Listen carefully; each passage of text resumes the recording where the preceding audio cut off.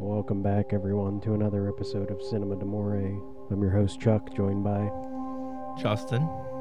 Lexi. And we're keeping it sexy, as Justin wanted, with these erotic thrillers. And this week we're talking about the steamiest movie I've ever seen, Gone Girl. It is steamy. It's got some steamy scenes. Yeah, we get like the side, almost profile of Affleck's penis at the end of the movie, so that was pretty steamy. Yeah. Representing. Yeah. This one's an erotic thriller that gets a little dark, although I think all of our films probably get a little dark. That's what makes them so thrilling. For sure. Most thrillers probably are dark. Do you never see a happy thriller? Maybe the music video thriller. You guys know how I love my depressing endings. This ending, wow. There's nothing depressing about this ending. That was just a happy family. Oh my god. That's how I interpreted it. It's everything worked out. Yeah. They're so lucky that everything worked out. Yeah. I know before this book came out in 2012, Fincher had the rights to make the movie. Before that, I think it was like Reese Witherspoon. Her production company was trying to have her in the Amazing Amy role, and I don't know why it fell apart, but they basically started pre-pro on it when just the manuscript of the novel was out. So it was one of those things where it was picked up before any normal person had read the book. So I had read the book, I think it might have been the year after it came out when Fincher was 100% confirmed to be making this movie. And I read the book. Wow, it did. It impressed me a lot. That ending, which we'll get into, when I read it the first time, I was a little dissatisfied at first, but the more I thought about it, the more I was like, no, that's pretty perfect, actually. That's a really fucking good, perfect ending that feels like it could really happen, like realistic, and puts these characters exactly where they need to be. And then when the movie came out, I remember seeing it with Chuck and his mom, and maybe Chris was there too. I don't remember, Yeah, but maybe. You saw this with Chuck's mom. yeah. That would have made me uncomfortable. What are you talking about? I take his mom to any erotic thriller. Yeah. I don't know, I just something about personally in this particular experience. They're comfortable in their own skin. They're comfortable with each other. I don't mean that. I mean personally, I just being there with someone's mom in general, I would have felt uncomfortable. Anyone's mom. Shut up. This was written for the moms. This was made for the moms. Oh my god. I mean, it pretty much is. If you say so.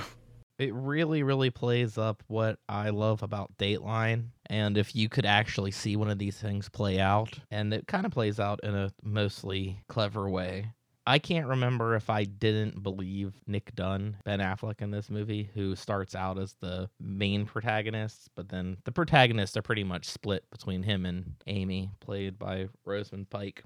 When it starts, it does feel like it could be a setup. We haven't been able to see everything that's happened or is happening. She's the antagonist. She's not a protagonist. It follows her, though. Well, How is she the antagonist when they're both bad people? I don't think they're both bad people. They're both bad people. They are. They're both bad people. This movie's full of bad people. They're almost all bad people.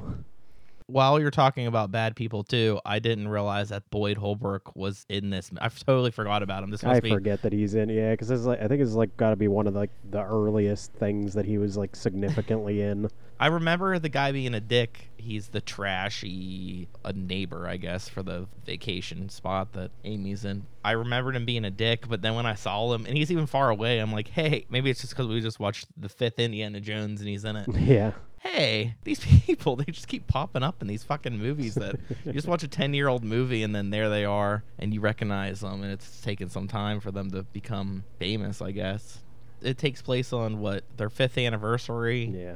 She happens to disappear and it's weird. He ends up calling the cops and, it progresses quickly to potential kidnapping and or murder. I just love the fact that you can know somebody so well or know nothing about them at all, which is, I don't know, knowledge about that person too. Yeah, him and the neighbor's like the funniest. What about your neighbor? I've never seen that woman in my life. And they're like, really? She has quite a lot of pictures with your wife. Seems like they were really good friends. And he's like, Yeah. well, this is news to me. I've never been aware of this. The best cut is when they're going back in her diary. She's explaining the first time that they went out on a date with each other. when they go to kiss and it cuts to him getting swabbed in the mouth for potentially murdering her. One of the great Fincher cuts. Lexi, what do you think about this movie? Brilliant film. It's incredibly well shot. The cinematography is absolutely stunning. Incredibly tight shots that are beautifully well done. Are you talking about those Affleck shots?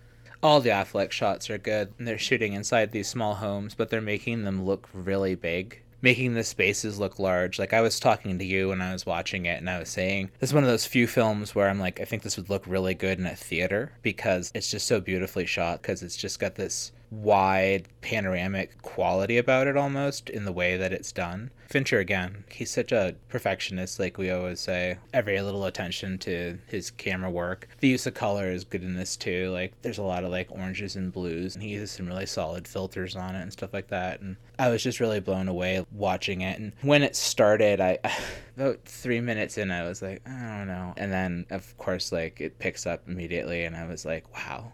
He does have a style. I don't think it's as distinct as, say, like Wes Anderson.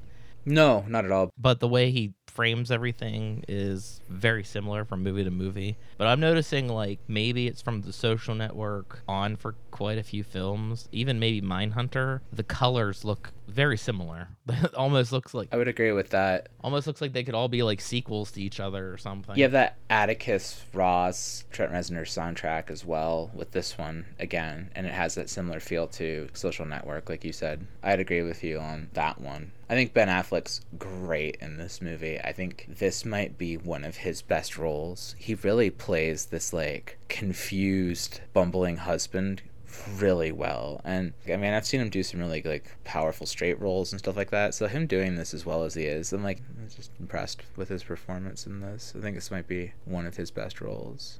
A+ for him. When you initially said, what was it, John Hamm? I'm like, nah. I never heard anyone say anything about John Hamm until John Hamm was like, I definitely had that role. What do you think about that, Chuck? Because I know you were, like, so against it. Were you imagining John Hamm in the role this time? No. I don't know. I still can't see John Hamm. I can't see Reese Witherspoon as Amy either, though. I don't know. Neither of them really seem like, maybe that's why she gave it up. I feel like almost, I wonder if she was trying to...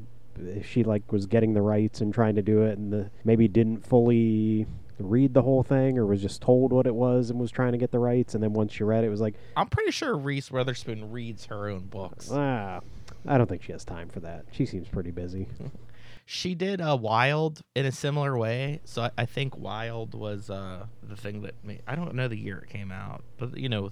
Yeah. I think she did a similar thing then. The writer, Gillian Flynn, she... has only done these 3 books. Everything's been adapted so far. She did like a short story that's apparently being adapted, which I don't know where the hell the short story was. I think she kind of got, I don't want to say famous, but she was known for doing like movie reviews or something with Entertainment Weekly. And then she wrote Sharp Objects, Dark Places, and Gone Girl, and then kind of disappeared off the face of the earth. Never to be heard of again until I think Glass Onion. I heard Edward Norton like name drop her, and I was like, "Oh, there she is. She's getting name dropped in the little mystery movie."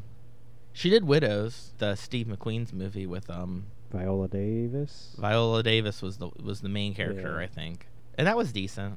Yeah, I didn't hate it, but it didn't feel like anything. Like you were saying, how there's definitely a feel to. It feels like you're watching a Dateline in progress in some parts of this movie. And I know she's also denied that this film has any relationship to the Scott Peterson case, although they are very similar once you like really look at them. Like I was watching a Dateline recently where they were trying to like update some of the info, and there's like even pictures of him like smiling at like a thing when he said the same thing like about his wife being missing, because he did the exact same thing. Was like, yeah, I don't know, my wife's gone missing, and there was like pictures of him at the rallies and stuff, or that he was like sneaking off, and they had the recorded phone calls of him with his girlfriend, and they're like, what do you mean your wife's missing? And he's just like, I don't know, I guess she's just missing. And he was like, I thought you meant like you separated and got divorced. And he's like, there's different forms of missing or something like that. He was like, he was real vague about like why he kept telling her she was missing before he was actually reporting it. But there are a lot of similarities, it seems, between those two cases that I feel like she got a little inspiration for on this movie for sure. Yeah, and I like the detectives too, that Kim Dickens and I can't remember. Patrick Fugit. What's he from? He's familiar. Almost Famous. Oh, okay, Come okay, on. okay. Yeah, he's the main Like the character. only other in thing that, he's yeah. ever known for. Also, he's in We Bought a Zoo. Those are his 3 claims to fame: Gone Girl, We Bought a Zoo, and Almost Famous.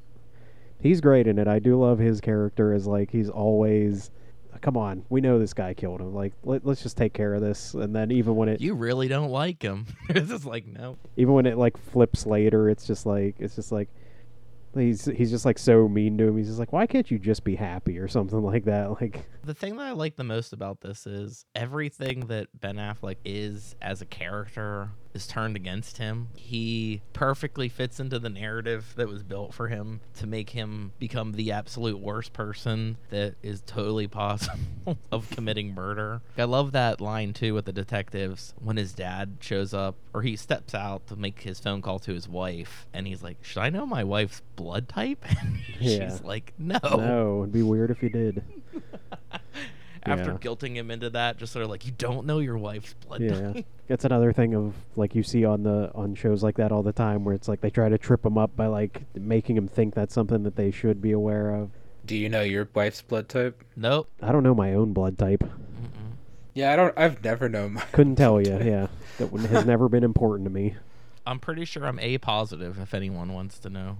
I was gonna say, do you actually know? Well, doesn't your wife work in medicine? Ultrasound, but I mean, I don't know if it matters all that much. It probably doesn't. Not unless you get in a major car accident. You know what? I think I put it in my phone. If they ever do the emergency crap on my phone. Oh to yeah, you're find out supposed my to do info. that. Yeah, you're supposed to put it in there. Not that I'm trying to get you like give out your wife's personal information Yeah. on the show or anything. I'm just like, do you Yeah, know? why are you so nebby about her blood type? It's a weird question to ask. Really focusing on this. I only asked it mostly because of the fact that I knew she worked in the medical field, and I was like, do you know? Because she works in like the medical field. No, when watching this movie and they're questioning him on that, I felt the same way. I'm like, should I know this? Like, I don't know this information. Rachel thinks I should know, and I'm not with her anymore. But like, Yeah, you can forget it now. yeah, Not but like, important. It's not important for you to remember anymore. Yeah. Clear up some of that space in your head. right.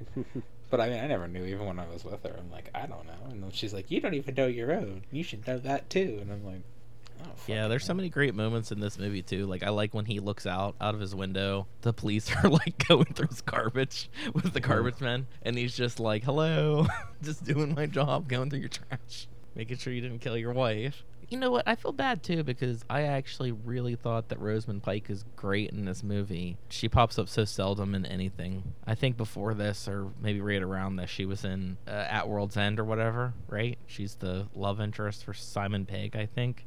Yeah. Oh, okay. That's where I know her from. She might have been in Shaun of the Dead too, as like a very small role, but I can't remember. I don't think so. She At least wasn't I like don't the remember her being doppelganger there. people. Remember the Nah, Bizarro scene? I'm No, trying to I don't remember think. Maybe I'd have to go back and look that up for sure. If she was in that like real small. Boyd scene. Holbrook's definitely in that though.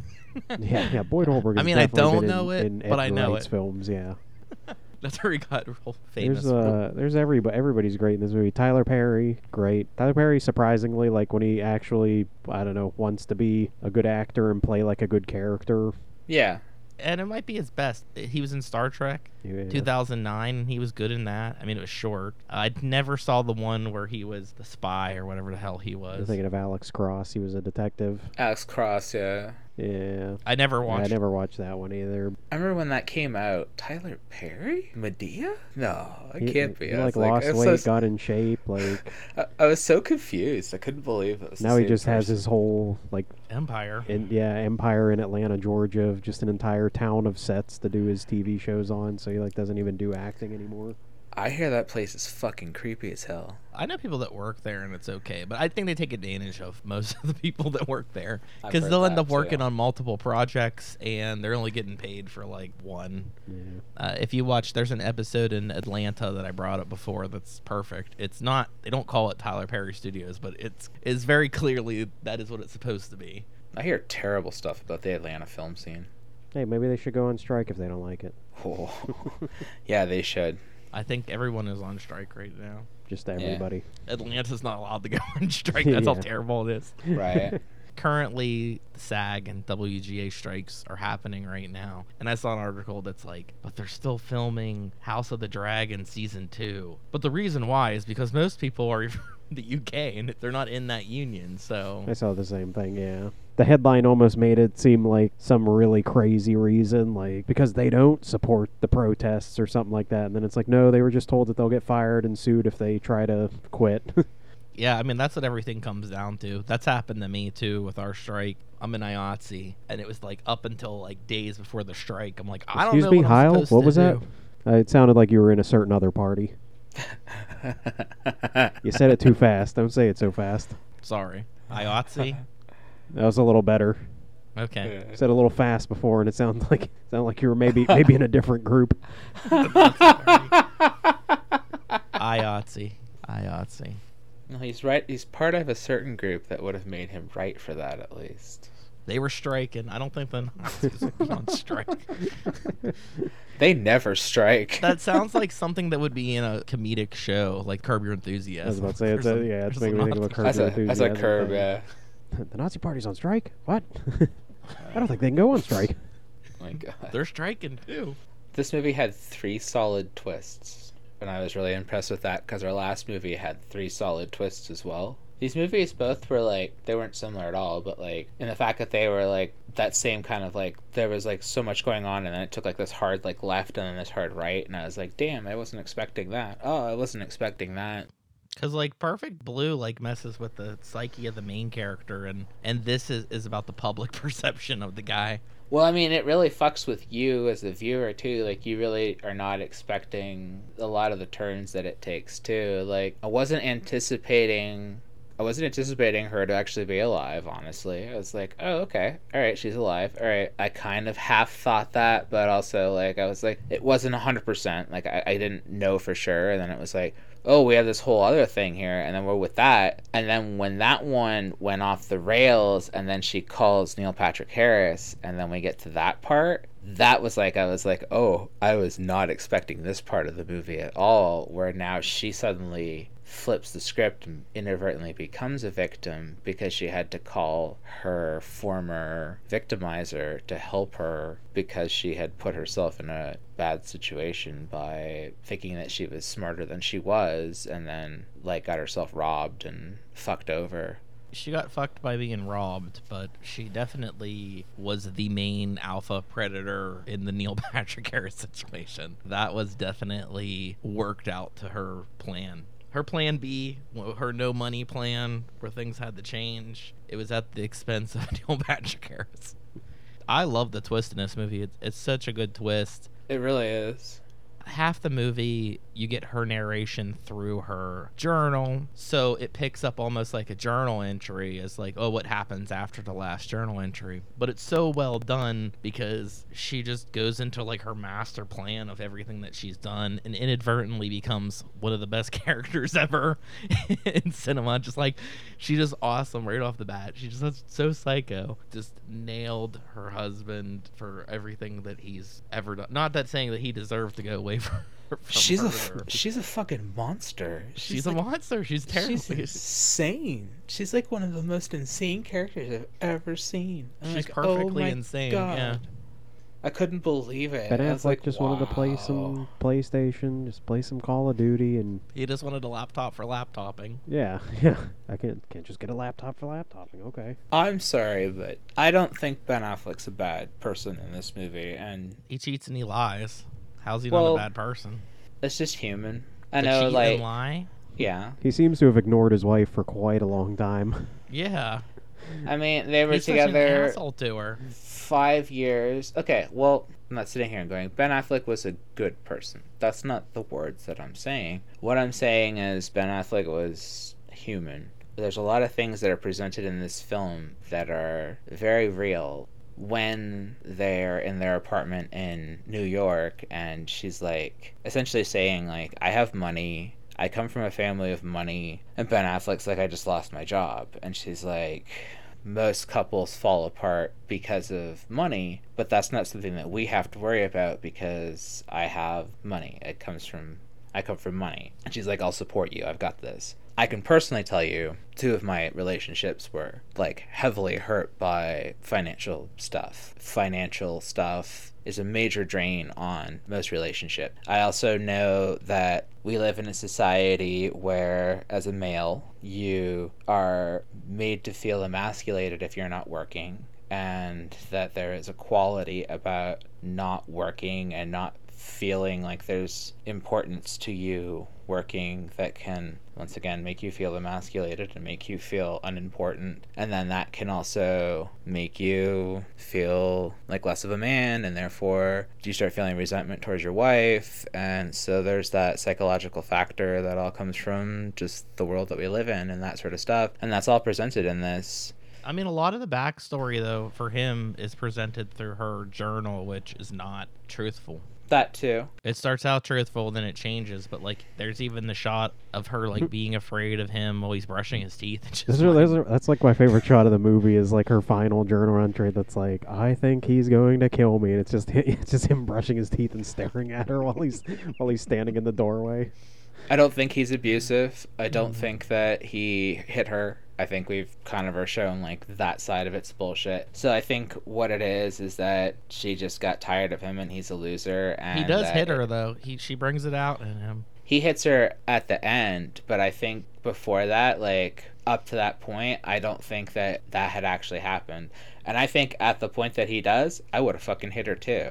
I don't think it was you would have hit a woman. I don't think she's a woman. She's some kind of creature. She's fucking a monster. Everything that happens when he cheats on her, like, that's unjustified, whatever, like, you don't need to be cheating on people, but, like, once again, like, people cheat. She's crazy, but from her perspective, she feels used, heavily used. Which is reasonable. Not important in this guy's life at all, which she is not. And she takes it to an extreme, but yes. Yeah.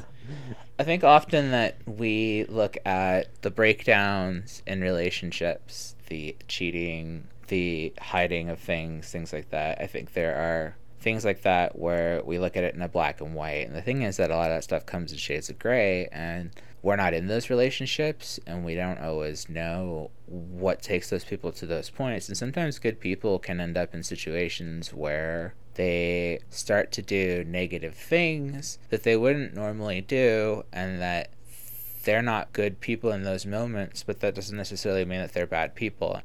Ben Affleck even says in an interview he is not a good person. Yeah, he did admit to it.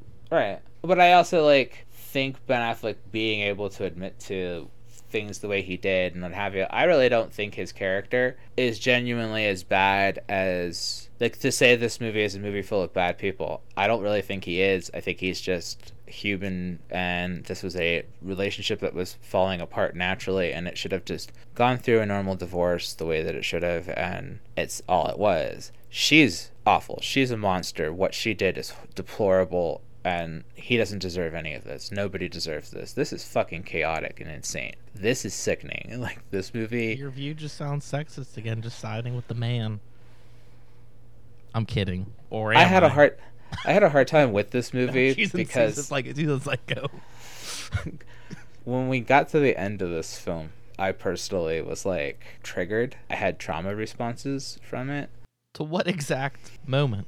The last 15 minutes of the film specifically, when she shows back up, she gives him the pregnancy test, and then he has to tell his sister that he's staying with her. She's manipulated him back into being stuck with her, and the whole conversation and like the whole shower scene and all of that, and it reminded me of relationships that I've been in, and it reminded me of people that I've been with. I could see people I've dated doing this to me, and I could see people I've been with doing this to me. At least 2 different relationships I've been in, I could see absolutely doing this to me, and I was like, wow, you shouldn't relate to this film. This isn't a film you should walk away from and be like, I relate to this. What have you done in your life that you are watching this movie, that you're relating to this movie and I mean, walking I think away from this? You should be able to relate to this movie, though. I not to that degree. Not that you're like, oh no, because that ending, I was like, too relatable. I'm having a problem with this. Somebody's watching this movie and they're picking up red flags like, oh shit, this is what's happening to me. And then it gets bonkers and they're just like, oh fuck, I need to end this thing before I get myself killed or arrested. I can tell you that I sat in my room for a good hour and a half after this movie with nothing on, just like kind of staring and like trying to like deprogram from what I just went through with it, because it was like really like, whoa. This is an excellent film. I highly recommend this. And 2.5 hour runtime, didn't even feel it. We need more films that can do that. Like, you know how I'm always bitching about my runtimes. It's like this. I saw it in 2.5 hours, and I saw 2.5 hours, and I went, you fuckers. But it didn't feel like it. It was good. It's a solid runtime. I think this movie needed its runtime. I think it needed all of its meat to be able to get the story. I don't think he really wastes much of his time. David Fincher with his movies. No. Excellent runtime. All of these movies utilize their time perfectly so far. Everything that we've watched. And I don't think he's usually too insane with time, except for maybe like what Zodiac's probably his longest, I'd assume. Zodiac's like almost 3 hours, I think. And it doesn't really waste its time either, that movie. And that's another movie that flies. I think I was surprised because I rewatched Social Network, and that was just like a solid 2-hour movie. Like 2 hours, maybe it's got to be over. I'm not talking another second about Mark Zuckerberg. But there's so much more to talk about. When's he going to do the It's sequel? reasonable. There's another good shot in this movie, too. It's when Ben Affleck is at his sister's house, played by Carrie Coon, who's great also, by the way. Almost like you said, every actor in this movie She's excellent in this, is wonderful. But then the girlfriend comes over, and this shot with the two of them looking at each other, and it's Ben Affleck's head is just so massive. And I know for years, like they made fun of him for just having like the largest human head ever. They had somebody that was talking about like prosthetics, and they're like, oh yeah, Ben Affleck, he's got the biggest prosthetic head out of anybody I know. And that's what the shot was. It was her head looking very normal and his head being like fucking massive. It just took me down memory lane. I didn't know that. That's really weird. He has one of the largest heads in Hollywood. Not ego, physically. His head is large. Yeah. I think they said he has to get like custom baseball hats and stuff if he has to wear a hat in the movie. He's George Costanza's worst nightmare. How big was his Batman cowl? It had to be huge. That's why they made him so chunky. He Yeah, does wear a ball they cap in this when he's in the airport trying to be all like nonchalant. And I'm trying to remember the actress too. The one that basically is Nancy Grace is like a perfect Nancy Missy Grace Pyle impersonation. Oh, she's excellent. Yeah. Her character Helen is Abbott.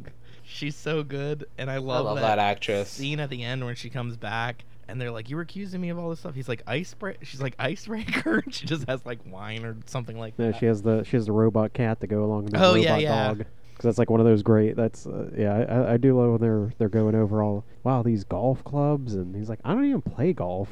And she's like, I do. These are real good, man. You can play a real good game with these. And then when they find all that stuff in the woodshed, then Patrick Fugit's like, I do like the dog, and he's like playing with it with the controller. Like, oh, would this be all the things you supposedly don't use? Would you say that TV's 65 inches? No No way. Remotely. Yeah, when Which she that's gives the him the famous robot Zodiac dog, yeah. character. Zodiac / wasn't he in Boy Meets World? Yeah. Neil Patrick Harris was excellent in this too. You're so used to like seeing him do the comedic stuff that you forget about his dramatic work. It's like he actually started out in dramatic work. He didn't start out in Doogie Howser. He moved into comedy later, and now he does comedy mostly. And yeah, but he's a really good dramatic actor. Oh man, don't you feel bad for him? He's the real victim here. I think he might be the only one that's like truly a victim. I don't know. Yeah, but it's like He gets you so hard and murdered for. What did he do to her? He didn't do anything. I don't think to her. anything. She Nothing. did it to him. That's when you have Scott McNeary coming out being like, oh, I'm a registered sex offender now. She was trying to say that I raped her, but it didn't happen. You find out that these ex-boyfriends were like not doing anything to her, that she was literally nuts. So Neil Patrick Harris was probably just creepy at best. Yeah. I like how they talk about when Ben Affleck is first introduced to Amy, and they're talking about like the guys in the room. They're trying to be psycho intellectuals with their Proust. She brings that up to him in a degrading way, but he thinks it's a positive. When they're eating breakfast, he's just like, oh yeah, I love him. You're not a slob like Nick was. I love how like Ben Affleck's just confused by everything, and everybody's mad at him for not being sad. You know, and then he like smiles and he's like, wait, no, I'm not supposed to do that. And it's like, but he's just genuinely like perplexed and confused by everything that's going on. He's just like, everybody has a different trauma response. So it's like when people are mad that people have like the wrong trauma response, they get mad. Like, I respond to trauma with laughing, so it's not good. Somebody like literally yells smile, and he smiles, and then they get that picture. Yeah. So I just think it's his natural response to be like, right, like to seem nice on a photo or something. So he's just not thinking. There's that part when the parents approach him and he goes, of course I'm fucking upset. He's like, I'm being polite. He's like, that's what you do. He's like, I'm just doing exactly what, like, he's like, I'm just being nice to these people. They came here to help. He's like, I'm just being polite to them. He's like, that's exactly what you fucking do. He's like, all I'm doing is like showing manners and shit. He's like, that's what I was taught. He's like, I'm going through the motions. He's like, of course I'm fucking upset. Like, everything he does in the public's eye is wrong. Like, everything. Yeah. He can't do a single thing right. He talks about her. He's like, please help me find my wife. And then the in-laws get up and they just have like, they're just going through everything that's amazing about Amazing Amy. He's just like, fuck, I didn't say shit. I didn't say nice shit like that about her. Yeah, the neighbor is great. And I like the reveal when he's like, when Amy's like, you gotta find a stupid ass person to trick. You gotta find a real idiot. That you're your friend. I like when she does the reveal that she staged her kidnapping, possibly / murder, and it goes into like how she staged the scene to be weird, clean up the blood poorly, just like Nick would. Yeah. And when she goes on the run, she starts to like try to fatten herself up with all her junk foods. She's just like constantly like chugging soda and like eating garbage, and then she gets fucked over. I don't know why. She should have just stayed inside. Shouldn't have dealt with those people.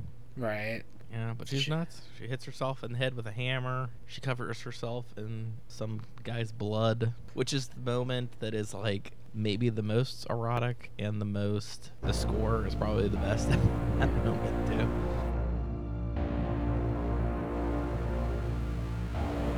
Poor Neil Patrick Harris is just dying.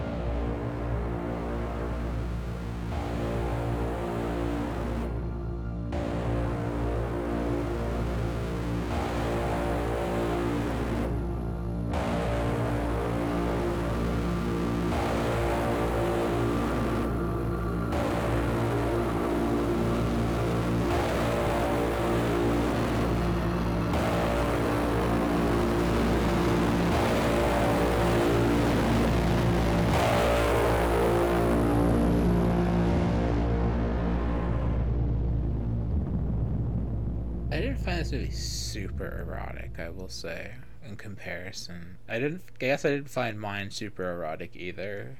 I guess, like, when I think of the word erotic thriller, I think of stuff like that shit, like Silk Stockings, you know what I mean? Like that. Again, I think this movie counts. It wouldn't be at the top of my list for something I'd consider, like, erotic thriller. The scenes that happen where they're doing their treasure hunt stuff, they have sex in the library or whatever, like, that's kind of as risque as it really gets until you get to the Neil Patrick Harris scene, I guess.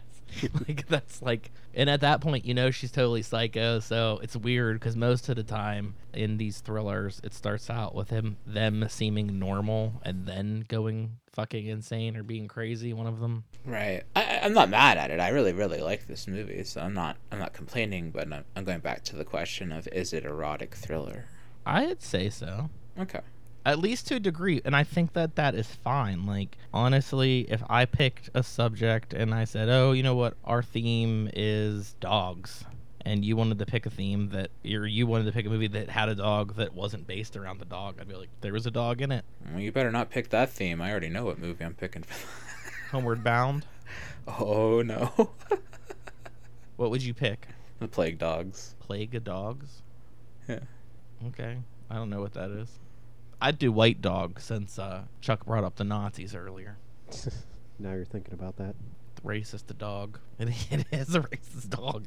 That sounds awesome. What is that? I never heard of that. It's a Sam Fuller movie about this woman that's trying to rehabilitate a pure white German Shepherd. It looks like James's dog that he had. and it's super aggressive towards black people because it was trained to by some racists to attack black people or something like that. So the whole movie is the rehabilitation of this dog, of this woman trying to get this dog to be okay around anybody in society. Oh my god, that sounds so weird. I would totally watch that. It's a good movie. What year? 80s, like 82 maybe or something. That sounds like, I was gonna say, that sounds like something from that time period around there. My movie's animated. It's done by the same person who did Watership Down.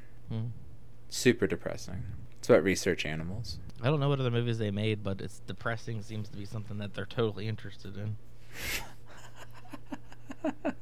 I've been wanting to talk about this movie for a while. I love this movie. I think that it is so good. I think the best part about it is usually when you have a movie that's two people facing off against one another, one of them wins. So one of them kind of gets away with the consequences of everything bad that they've done. And I think when you get to the end of Gone Girl, it works so well because the perfect living hell that these people have set up for themselves and have to live with, or we presume the rest of their lives. Unless they do Gone Girl 2, but I don't see how Gone Girl 2 would work out too well. Goner Girl. Gone harder. I don't think she really sees it as a living hell, though, because I think that to some degree she enjoys being able to torture him and keep him... But she wants to be loved, and she's not. So he's going to continue to go down that path of I'm just using you, which is what got under her skin and made her want to frame him for murder to begin with. I guess that's fair. You're thinking the whole time she's going to get hers, or ultimately he's going to pay the price for this. I mean, I guess he does. They both do, but they do it in a way that's not death or jail. And that goes a long way for me. Murder, death, and jail are the ultimate outcomes of everything. So to somehow avoid that, it's wonderful. Do you think she really was pregnant? I think she's pregnant. At the end? Yeah, I'm assuming it's Neil Patrick Harris's kid or something, but... That's what I was going to say. Do you even think it's his kid? It's probably not even his kid. Well, he says I know it's not my kid because I haven't touched you. He's been sleeping in another bedroom and locking the door and kind of afraid that he's going to get killed in the middle of the night, so... It's definitely not his child. I guess that's the sequel, because you'd think she has to be smarter than that, because he says, I'll get a DNA test, and she's pretty sure that it'll come back for his. What do you think she did then? Do you think that she somehow impregnated herself with him? She got the turkey baster. We've talked about Don't Breathe. We've seen that movie. That's how it works. Okay. Yeah. She did the Don't Breathe. The turkey baster is a flawless plot. Yeah, you're right. It is. You can't beat it. And that's what he was talking to his sister about. He's she pulled off the turkey baster plot, and it's unbeatable. It's unbeatable. She did. I didn't expect She did it. Don't breathe on me. I can't. She did the one thing I didn't think would ever happen. I really do enjoy the detective Kim Dickens. In this, she goes from not thinking everything seems a little too strange to then is well, I don't know, all the evidence seems to be pointing at him. Which I do love reading all the diary entries, and then it gets the very final entry that I'm pretty sure he's gonna kill me, and he's and he just goes, that seems like a pretty convenient end to the book. Right, that's a very convenient place to stop. That's a convenient place to stop. They kind of skip over that, but then when it gets to the end, and she also very clearly doesn't believe any of her story at all, and is the only person in the room that's trying to poke holes in the whole thing. That's yeah, but wait a second. I thought you said your husband's really abusive and hurt you, and she's oh, I don't know, maybe I was confused or something like that. It's okay. Also, how'd you get that box cutter to kill Neil Patrick Harris? I thought he tied you to the bed the entire time you were there. And it's this is all such a blur. And the other guy in the room that's getting really uncomfortable is I think we should stop talking about this right now. This woman's very traumatized. She needs to be released now. Yeah, I like when she's talking to Ben Affleck again. I thought you were against me. She's well, being that she's not dead anymore, you're in the clear. Yeah, almost everything about it. It's just so fucking stupid. Where'd you go? Oh, she told me to go off and think, and she knew I was going to go to my spot where no one's going to be, so I had no alibi. Yeah, because that's what he is. He's just the most predictable, dumb guy. It's she knew I was just going to go sit in my car at the beach and, not do anything. Got him every which way. Yeah. I can't figure out if this movie hates men or hates women. Neither. It hates everybody. Equally, yeah. Have you watched, or read anything else? I assume you would have watched, maybe. Dark Places with Charlize Theron. The movie is not that good. The book is good. And then Sharp Objects, which is like an 8-episode TV show, I think you'd fucking love it. Me? Mm-hmm. Nah, I don't know that one. I'll watch it. I didn't think that you Sure. watched it. I'm just saying I think you would love it. I think it's better than the book. Because when I read the book, I was just like, and then everything pretty much happens the same way it does in the book. But I don't know, visualizing it just kind of worked out way better. I want Fincher to make Choke. Choke's already been made. Did it? Yeah. Who made it? Greg Clark made it. No. That's why I don't know anything about it. It's got Sam Rockwell.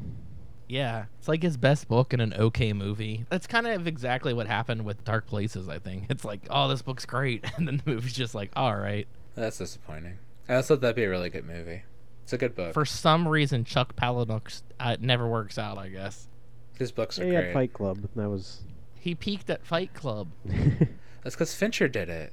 Yeah, but he's had a hard time getting anything else done. I was about to say, what are the other ones that they've even adapted at this point? I know Fight Club and Nothing. Choke. I didn't think they had done anything else. I've heard about them working on Lullaby. I've heard them working on Invisible Monsters. And by working on, I think somebody bought the rights to adapt it and never... That seems Never to be always the happens. way. And they don't even seem like they'd be remotely difficult movies to make. So I don't understand No. why. His shit is so grounded in reality. He doesn't make anything fantastical. So it's He like, I don't know does. There's the why. one where they go to hell and there's like a cum river. They have to watch Breakfast Club every day. I want that. I don't know about that one. Yeah, there's a lot of weird ones. I need to read that one. Pygmy is a weird one too. It's all written in broken English. First, it's like off-putting, but then you start reading it, it like clicks in your brain. It's such a weird thing. So you get in like chapter 4, and you're like, I'm reading broken English. Like it's a language I totally understand. That's great. Gillian Flynn's the perfect example of this movie did so well that they like instantaneously adapted like all her other shit. She writes the short story. This movie did so well. They you started having like the whole genre of like, I don't know. It felt like everything came up. You had the Girl on the Train was one that felt like it was related to these. They made that parody on Netflix. It's like the girl on the train that's in the apartment across the way or something like that. Like it was a whole parody of those type of things. Well, and then that was making fun of like the other Netflix movie I thought with what was the Amy Adams one that it was like that. It's like a but Rear serious. Window. It's like a Rear Window copy or something like that. Yeah. But it was like the girl across the house. Like It did have was that like the girl exact across title. the way or something like that. Yeah. It had like a really bad title. Amy Adams is the one that's in Sharp Objects, the protagonist. She's great. I like Amy Adams. I think she's one of the few actresses that kind of like adapts well into any role that she has. I don't know if Affleck's got those chops. I watched Gone Girl, and then it was the 30th anniversary of Dazed and Confused. So I was like, I put on Dazed and Confused, and it was like Affleck's first role. So it was weird kind of seeing the similarities between the two of like how far he's come. Who is he in that movie? I don't remember. What is his name? O'Brien? Yeah, I think so. He's the guy with the paddle. He's like obsessed with paddling Yeah. Mitch. Oh, okay. I got you. They pour the crap on him from the building.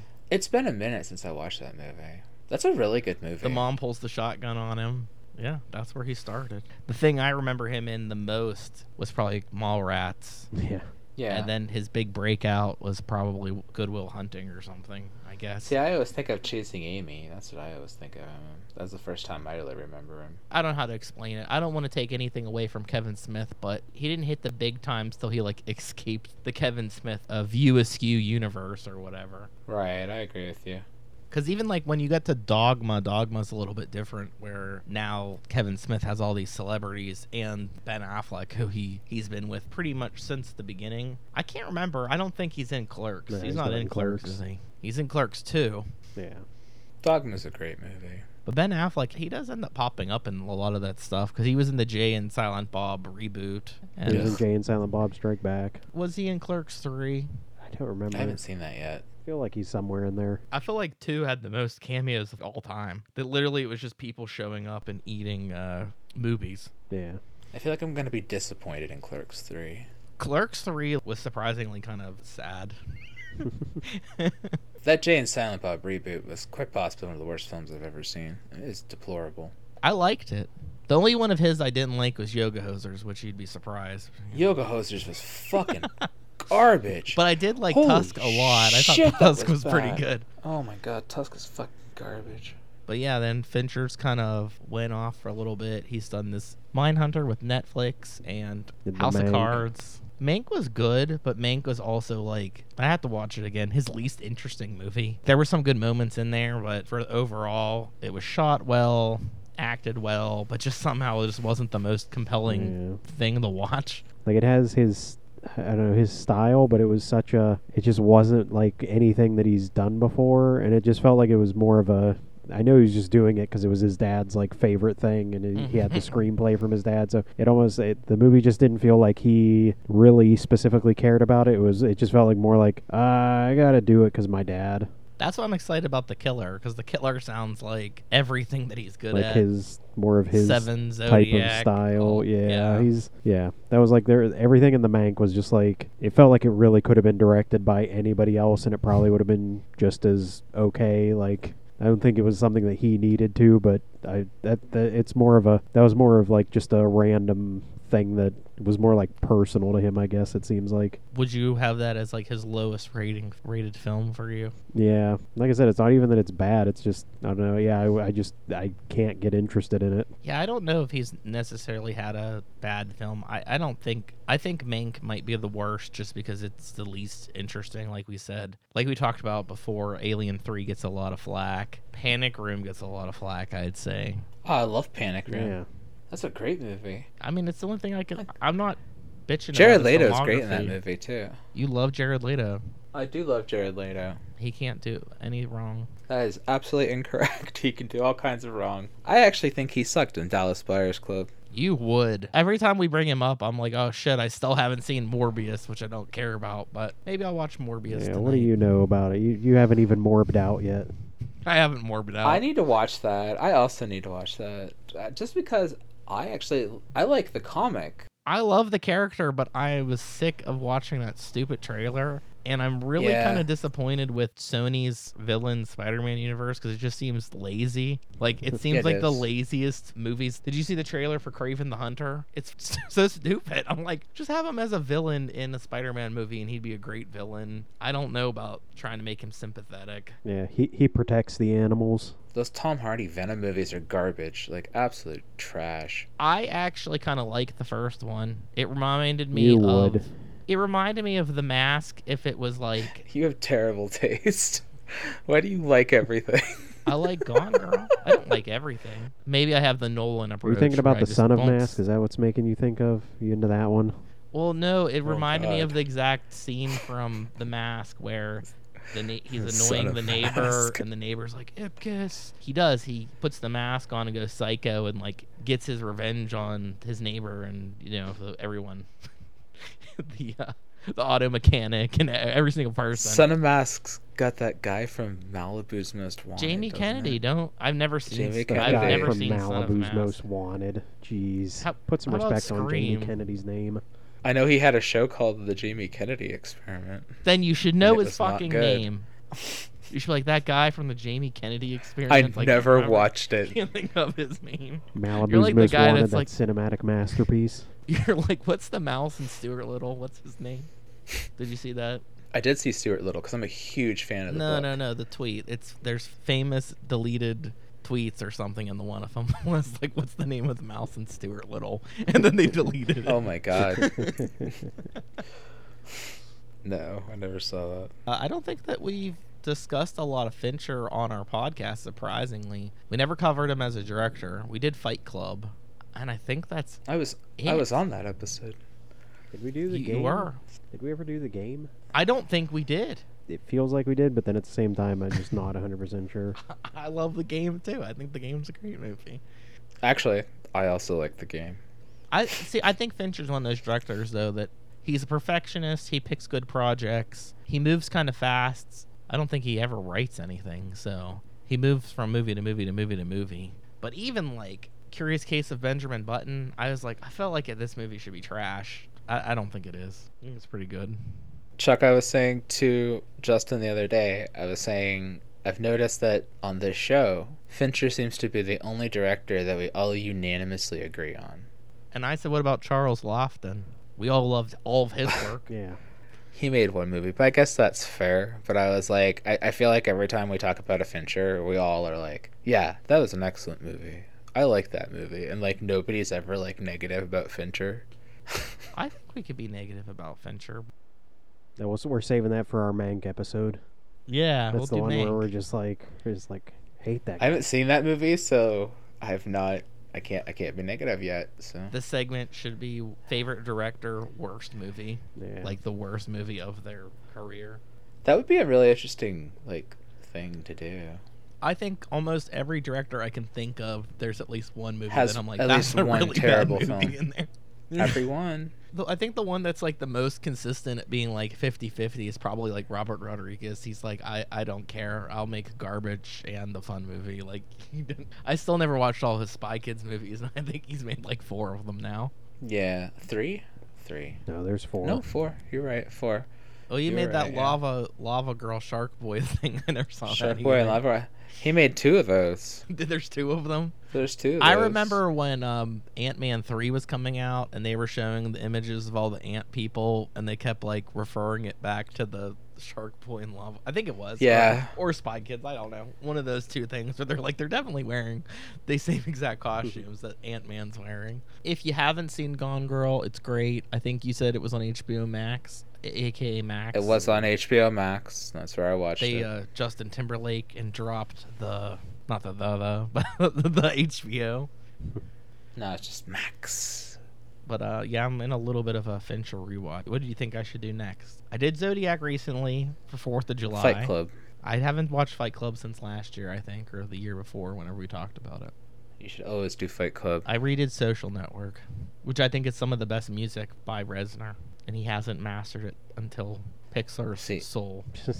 Fight Club's soundtrack was done by the Chemical Brothers, Yep, but they call themselves the Dust Brothers. I remember. That was a fun fact you brought up on the episode. It was. And their first album is called Exit Planet Dust.